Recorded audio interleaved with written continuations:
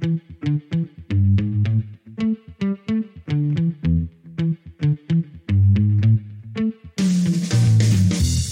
to the Side Hustle Project, a podcast where we explore the nitty-gritty details behind what it takes to start and grow a profitable side hustle. I'm your host, Ryan Robinson, and in this podcast, I'm bringing you interviews with entrepreneurs, best-selling authors, CEOs, investors, and people just like you who are building and profiting from interesting side hustles. In today's episode, we're talking to Ross Simmonds, the founder of Foundation Marketing, where he helps Fortune 500 brands and startups to create content that grows their audience and builds meaningful relationships with their readers. And what I love most about Ross is that he has his hand in a lot of different projects. He's also the founder of two separate and growing side businesses, Hustle and Grind, an e-commerce store for entrepreneurs, and Crate, a suite of social media and content marketing software tools. Somewhere in the mix, Ross also finds time to write for top business publications, the likes of VentureBeat, Success Magazine, and Salesforce, and delivers super high energy speeches at conferences like MozCon, SearchLove, and Wistia Fest. In this episode, Ross and I talk about how he's built a process around landing content marketing deals with everyone from Fortune 500 brands to some of the world's fastest growing startups, including his approach to outreach, following up, and formulating a pitch. We dig into how he juggles running multiple other growing businesses on the side of his content marketing company and why this part of his life has had such a profound impact on what he's been able to achieve. We cover his favorite online tools that he uses to manage his businesses, the most memorable negotiation Ross has ever been a part of, his best pieces of advice for fellow entrepreneurs, and more. As always, you can find everything we mentioned in today's episode in the show notes at ryrob.com/podcast. That's spelled RYROB.com/podcast. Let's get into today's interview with Ross Simmonds. Ross, welcome to the show. Thanks for having me. I'm excited to chat with you and share some insights with everybody today. All right, Ross. So you've been in the world of consulting out there selling your services for quite a while now, and it's something you've also written and talked a lot about. So do you remember the first consulting client that you landed that really felt like, maybe a tipping point for your business, like this is here to stay? Yeah, so I definitely remember the first one that I landed when I was out on my own. The first one that I got with a client was kind of like through the senior team and the executives. I started in the agency world, so I got a chance to see how they operate. But my first client that came directly to me for Ross and my ideas and my thinking came after I emceed a local tech event. So I was the MC, and in my actual intro, I talked about content marketing a little bit and talked about hustle and how startups need to kind of hustle to get ahead. And then from there, the CEO of a local startup reached out to me and he was like, I'm very interested in what you do. I'd love to chat with you. And then from there, we kickstarted a relationship that eventually led to me quitting my 9-to-5 and having my first client. So, with that very first client you landed, what would you say were some of the tactics or value props, strategies that were at play in closing that deal? Yeah, so I think the key piece for me in terms of like getting the client was the fact that I was able to demonstrate expertise early on. So one of the things that I talk about often is that I believe that speaking and public speaking is a superpower amongst all sales professionals, all marketing professionals that is hugely underrated. The reason why I believe it's like a superpower is you're automatically given the strength of being seen as an authority. So as soon as you're speaking in front of a crowd, people look at you as somebody who's going to deliver them the truth and something that has been kind of taken through a fine-tooth comb with the people who have put on the event to ensure that you're delivering value. So you're immediately seen as an authority. And I think that was the first key piece that I had when I got this first client. The fact that I was emceeing, the fact that I was talking about content marketing established me as an authority, even though I was only in my early 20s and I hadn't really gotten too much experience. At the same time, I think that once I had that established kind of position in the market as an authority at that time, I was able to kind of demonstrate some expertise further by having a few case studies behind me. So being equipped with a few case studies, a few testimonials, or a few things that you can point to say, I helped do this, I helped accomplish this for a certain brand, I helped do this for my own personal brand, whatever that may be, I think allows you to have a little bit of additional credibility, which is key. So when you're first getting started, credibility is at the foundation of trying to establish your consulting career. If people don't trust you, if people don't believe that you can actually deliver results for them, you're not going to get any business. So establishing that sense of credibility up front is very important. Public speaking allows you to do that. And then once you've gotten through that initial kind of crocodile brain where people are kind of afraid of whether or not they should actually trust you or not, it's time to deliver them with some insights and information around, yes, I can deliver. This is a case study that supports it. And I'm really glad you mentioned case studies and testimonials in particular. And I think that's hugely important for any business, right? But specifically when you're talking about the consultant, the person that you're placing individual trust in. Has your sales process changed, evolved at all? Do you sort of do, speaking event and then take those leads and transition them into clients?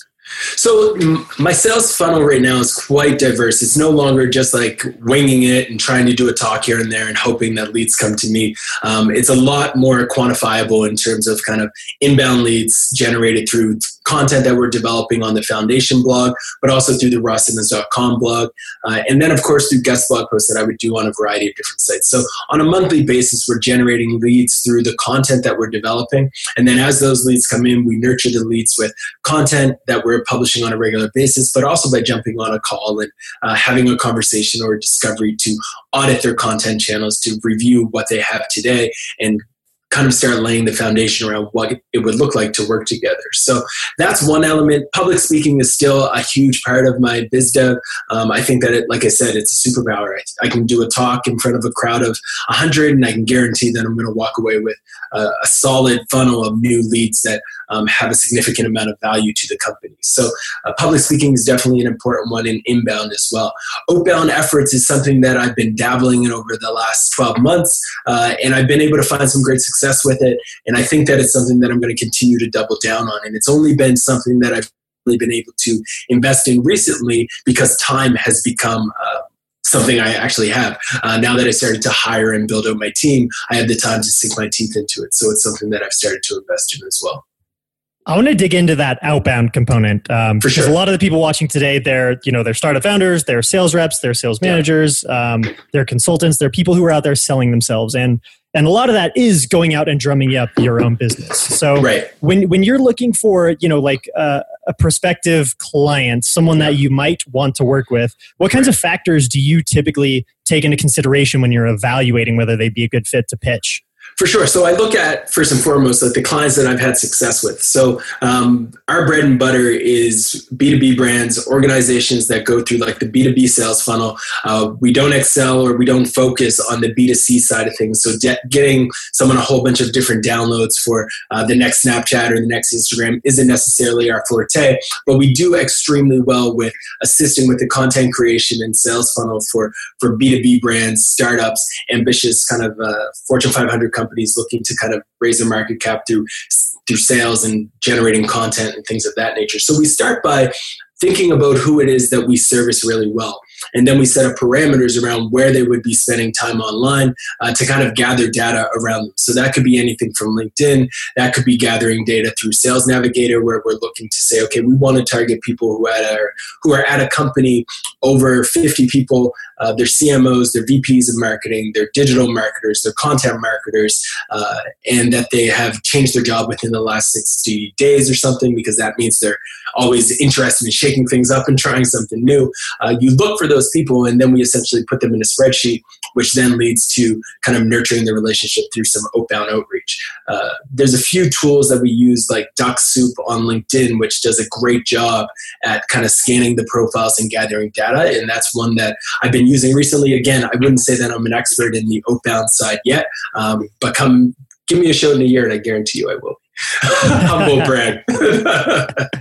But yeah, no, it's something that I definitely am sinking my teeth in heavily. And I think there's a lot of potential with it. But right now it's really understanding who we service best, doing research through things like AngelList, Crunchbase, and just like understanding who we would serve well and seeing what type of assets they have out there in the market today.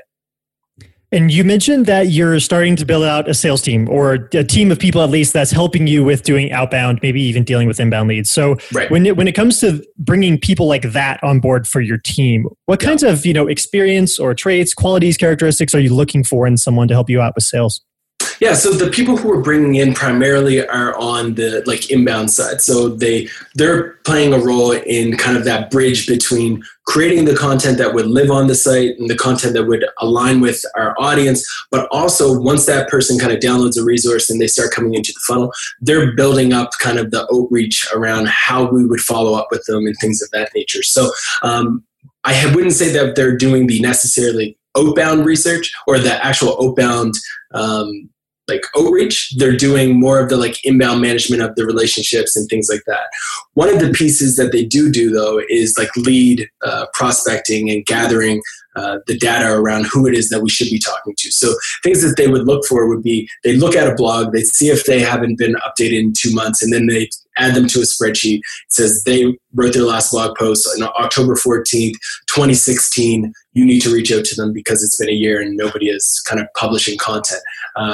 So those are the types of insights that we would look for. And then we'd use that to say, hey, we noticed your blog hasn't been updated for quite a while. Would you be interested in learning about our process for creating content with clients like you? We'd be happy to chat and stuff like that.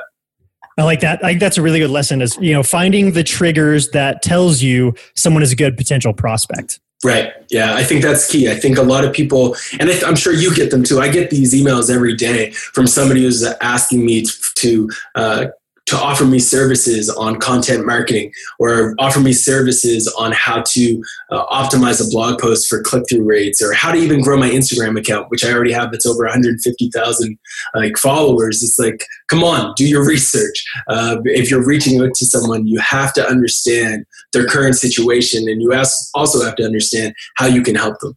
Customizing that is key. Another tool that I just came across that is very interesting to me is Soapbox from a company called Wistia. So what it allows you to do is record a video as well as your screen and talk to people and give a demo like directly via email. So for example, if I was to send you an email and I was doing an audit of your content strategy, I could press record, talk to you like we're talking to each other right now, and send that to you via email. So it makes it a little bit more dynamic, and it's a pretty clever approach to kind of building that one-to-one relationship, because at the end of the day, people buy from people. So if they can put a face to the name in the inbox, it's always good. Yeah. And especially doing something like that stands so far outside of the crowd is, when you're talking about people in your inbox that are like, hey, here's how to grow Instagram, but you have 150,000 followers. What about someone that sends you a customized video that's like to you? I like that. Exactly. It definitely would give you an ability to stand out. And at the very least, you're going to get a call because you were customized, or at least a response. Like sometimes you won't get a response at all. So if somebody takes the time to customize it, they're saying your name, maybe even they're holding up a sign with your name on it to make it even more personalized, you're going to get a response. Shifting gears a little bit now, you've also launched several of your own products on top of the consulting work you do. Create social media content marketing tool being one of them. Can you tell us more about what that product is? Definitely. So many moons ago, when I was kind of like just getting started in this world of marketing, I was tasked with managing client social media accounts. So I was scheduling tweets. I was finding content that would go into their newsletter. I was finding content that they should share on Facebook, on LinkedIn, all that stuff, essentially content curation. And I got to a point where I was going through the same tasks over and over again. And I started to realize, okay, if you start doing something over and over again, clearly a script or some type of technology can do the same thing. So I had this epiphany that I could replace that ongoing process of content curation. And we developed Crate, which is essentially a content curation service that goes out regardless of your industry. It doesn't matter if you're in antiques. It doesn't matter if you're in marketing. It doesn't matter if you're in video or if you're in coffee business. We'll go out and we'll find content that is relevant to you that you should be sharing on social media. So it allows you to put your social media accounts on autopilot by simply going in and kind of scheduling the content to go out in advance. So it's a great service. I strongly recommend people listening to check it out and give us as much feedback as possible. We're still in the early stages of the product development, but we really want to help make the social media managers spend more time on things that matter rather than some of the tasks that can truly become repetitive. And is that a free or paid tool? So it's a free tool, but there are paid options as well. So we offer 3 different levels of the plan, but when you sign up for the first month or so, you can use it for absolutely free and you'll get the full suite. And then over time, it will transition into a paid product. How did you guys go about getting your first users, your first customers in the door with that? Right. So that was pure cold outreach. So what we did with that one, it was going through. So do you remember Buffer? What was it called? Buffer Suggestions. So Buffer Suggestions used to be a tool that allowed you to click a button and it would automatically push out content to your social media channels.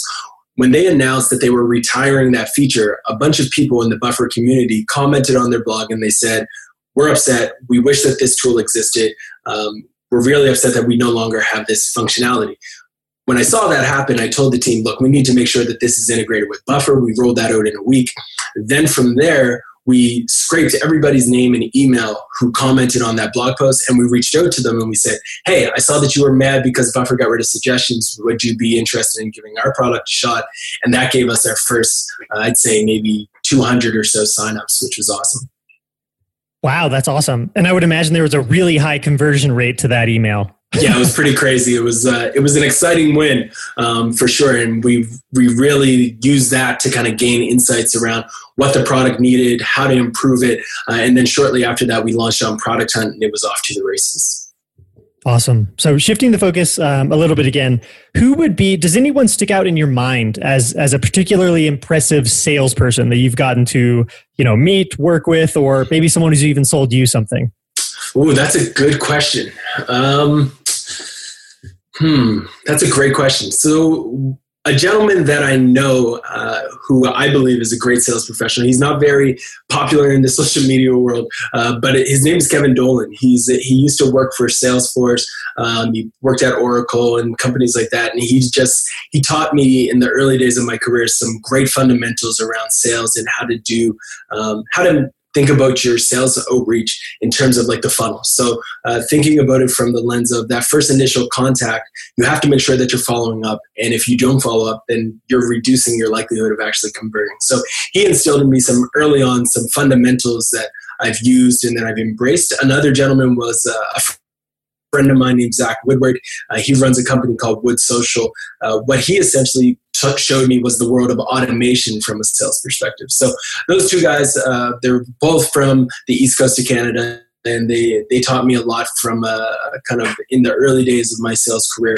And then over time, it's evolved to learning from some great people that everybody kind of has heard of. So I read a lot of the work that Sujan Patel puts out. He's created Mailshake, and what they're putting out has just been amazing. And then Stelly and the entire team at Close.io have done a great job with some of the content that they've been creating and the stories that they've shared around how to be better and more effective with your outreach approach. So following some of their content has truly been a significant player in assisting me kind of not only recognizing the importance of doing outbound outreach and sales, but also understanding the role that content can play in the mix. So I love what the folks at Close.io have been doing with the combination of both creating content that is valuable and then using that to not only generate leads, but also to nurture them down the road. So I want to dig into one of the things you mentioned there, and that was, one of your sort of mentors of sorts taught you the importance of following up when it comes to sales. How many times would you say that you find you have to follow up on average in order to close a deal? Right. So on average, I would say that you have to follow up a significant amount of times, and it's probably an annoying amount of times. I forget who said it, but somebody put out a quote that said, "If you do not feel like you're annoying, then you're not following up enough." And I think there's a lot of truth in that, where you need to be aggressive with your following up outreaches. Like on average, I'd say 3 to 4, you're going to get that rejection or you're going to get that confirmation. But I would continue following up until I hit like 6 or 7. So I think that following up is a key piece. And I'd say that it's one of those elements that slows a lot of people down. Yeah, I would definitely agree with you. Does any sort of deal stick out in your mind as having been a particularly difficult negotiation? And whether you actually won the deal or not, any takeaways from that? Right. So one of the clients that is now a client, so when you go from working with the startup world where things get approved very quickly and within like months, sometimes weeks, sometimes days. And then you start moving into the Fortune 500 world and you're starting to deal with year-long, sometimes 2-year cycles of closing a contract. It's a huge awakening. So going through that process was dreadful, but a huge learning curve for me. So in the early days of trying to close Fortune 500 companies, if I didn't hear back from a client in like 3 months or 3 weeks, I would start freaking out and I'd say it's done, like I lost it. But then 4 months later, they'd follow up and they're like, we just got this through procurement and we're getting closer. And I'm like, it's been 4 months. Like, why are you still putting things through procurement? Like, this should be locked in and done. But one of the biggest lessons that I've learned when you start dealing with these bigger companies is be ready for delays, be ready to be patient, and recognize that they're one of those big cruise ships. And typically startups are a speedboat. A speedboat can go 360 degrees really quickly. A cruise ship takes a very long time to adjust their sails and move in a different direction. So for me, the biggest lesson was just having patience and understanding that those larger companies often have a longer sales cycle, which requires some nurturing, but also just letting them do their thing behind closed doors and dealing with the internal politics that they have to get through. Yeah, and I think knowing that ahead of time will also give you, sort of a very good idea of, whether or not this is the type of client that you want to work with or that you can even handle working with. Exactly, 100%. And I think it's also when you understand that, you need to also I forget who it was that told me it, but it's a great idea. And it's simply the fact that because you're going to have to put in so much work to even get those types of deals signed, you need to ensure that your pricing is reflective of that. So you include in your pricing the time that is going to be sunk into earning this client before you actually get the client. So if you're putting together a scope, just 2x it, because you're going to be waiting forever and you're going to be putting in time and you're going to get a few gray hairs waiting for the dotted line. So just increase your prices. And when you get it, it's going to be a great party. That's a great takeaway. So Ross, this is going to be my last question for you. What's been the best investment you've ever made in the context of building your selling skills? So this could be, form of time, money, tools, education, resources, or otherwise. Yeah, so that's a great question. I'd say the best resource that I've ever invested in was a book. What was the book called? I got to remember this book. It was, what is it called? E-Myth Revisited. So E-Myth Revisited, great book. Strongly recommend that people check it out. It talks about, from a entrepreneurship perspective, how to rethink the way that we approach the world and how we approach our own businesses, especially if you're creating it. I really enjoyed that book, and I think it's something that everybody needs to read if you're an entrepreneur, or even if you're a sales professional in general. It's a great read, and I would strongly recommend people read it. Another one is I think it's called The $1 Million Consultant. I forget the author's name, but it's another great book on consulting and some of the different touch points that are required to close a deal. And it talks about the importance of recognizing that it's not just one channel, it's multiple touch points that influence the decision at the end of the day. So E-Myth Revisited, I definitely would recommend, and $100 million Consultant is another great book to read. Awesome. All right, Ross, well, thank you for joining us. Can you tell everyone watching today where they can go to learn more about you and everything you're up to? Definitely. So you can find me at rosssimmons.com. There's a bunch of free resources. If you're interested in consulting, I write about that. I write about freelancing. I write very transparently about some of my successes and failures in this industry. And I'd love to connect with you through my site, but also on Twitter, @thecoolestcool. Created my Twitter handle in university, so please don't judge. But I would love to connect with everyone. It's always great to meet new people and ambitious folks from all over the world. Beautiful. All right. Well, Ross, thank you again for being here. I appreciate it. Thanks for having me. Take care.